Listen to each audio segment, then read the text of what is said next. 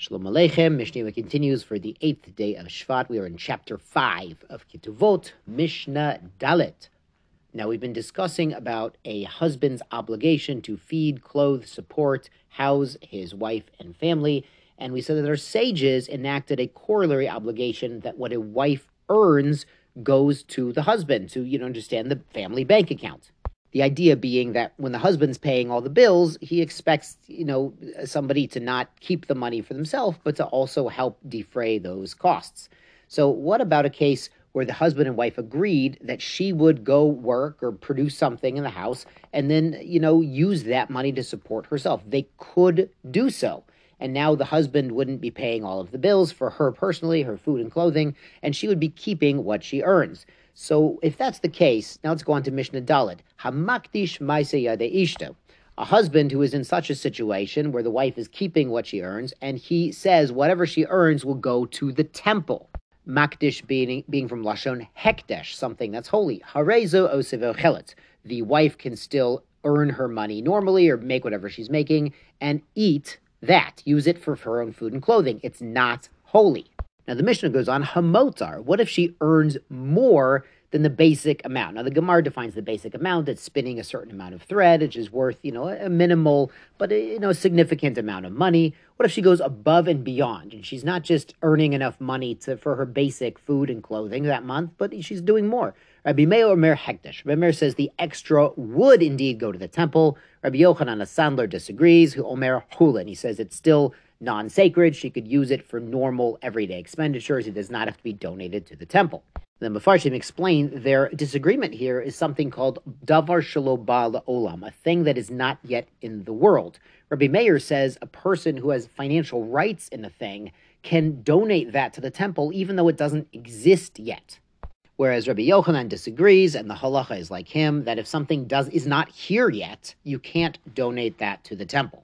Now let's go on to Mishnah 5. Mishnah Hey, Elu malachot she'isha ose lebaila. These are the normal tasks that a woman does for her husband. Now, of course, the husband is providing the roof over her head and the food and the clothing and everything else and paying the bills, really. So what does she do? Tochenet, she grinds the grains. Ofe, bakes the bread. Mechabeset, does the laundry. Mifashelet, does cooking. Manika et bna, and nurses her son. Now, if there's other children from a different mother in the household, she has no obligation to feed them. Matzot lo amita, she makes his bed. Ose betzemer, and does work with wool. Typically, that means spinning raw wool fibers into threads that can be used. Now, the Kabbalistic sources, they speak of the fact that a man brings raw materials or, simply money into the household, into the relationship, and the wife actually makes something usable out of it. And it's not just physical and monetary assets, it's things like midos and yirat shamayim and things like this. Whatever a man brings into the marriage, a woman can make it into a more refined item, something usable right now. Now, the Mishnah adds on, hichnisa lo shifcha achat. What if she brought one servant into the marriage, or understand the money to hire one servant to help around the house? Lo tochenet, she doesn't have to grind. Lo ofe, or bake. Lo mechabeset, or do the laundry. Now the servant that she hired can do those tasks. Shtaim, she brings in two servants. Eina mivashelet, now she doesn't have to cook. Eina menika b'na, she doesn't have to feed her children. She might want to nurse, or she could hire a wet nurse, or have someone spoon feed the toddlers. Shalosh, she brings in three servants. Eina mitzot lo amita, she doesn't have to make the beds. Eina ose betzemer, or spin wool. Arba, she brings in four. Yoshevet bikatedra, she could just sit in the easy chair. She doesn't have to lift a finger. But our sages have some reservations about that policy. Rabbi Eliezer says, even if she brings 100 servants into the marriage, they can take care of everything. She has to do something basic, for instance, spinning wool into threads. Even though, really, at the end of the day, she doesn't have to, but she should. Why? Zima. That sitting idle can bring to immorality, to promiscuity. You understand, if someone doesn't have anything to do, they might find something that's not good to do. Rabbi Shimon ben Gamliel doesn't disagree. He adds on, even a man who's extremely wealthy, he has 100 servants, so he makes a neder on his wife, and he says, honey, you're not doing anything. You're not doing anything around the house. I have it taken care of. Everything is done. You just sit easy.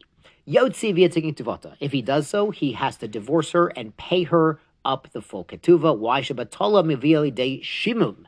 That sitting idle actually leads to insanity.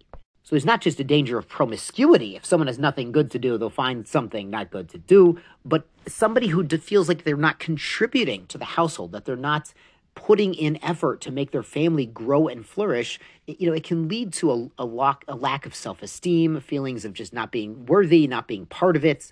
So it's important that even when the normal household tasks are taken care of, that everyone gets involved and feels like they're important in the household, to really help the self-worth of everyone involved. Yashar kochachem, sei gesund.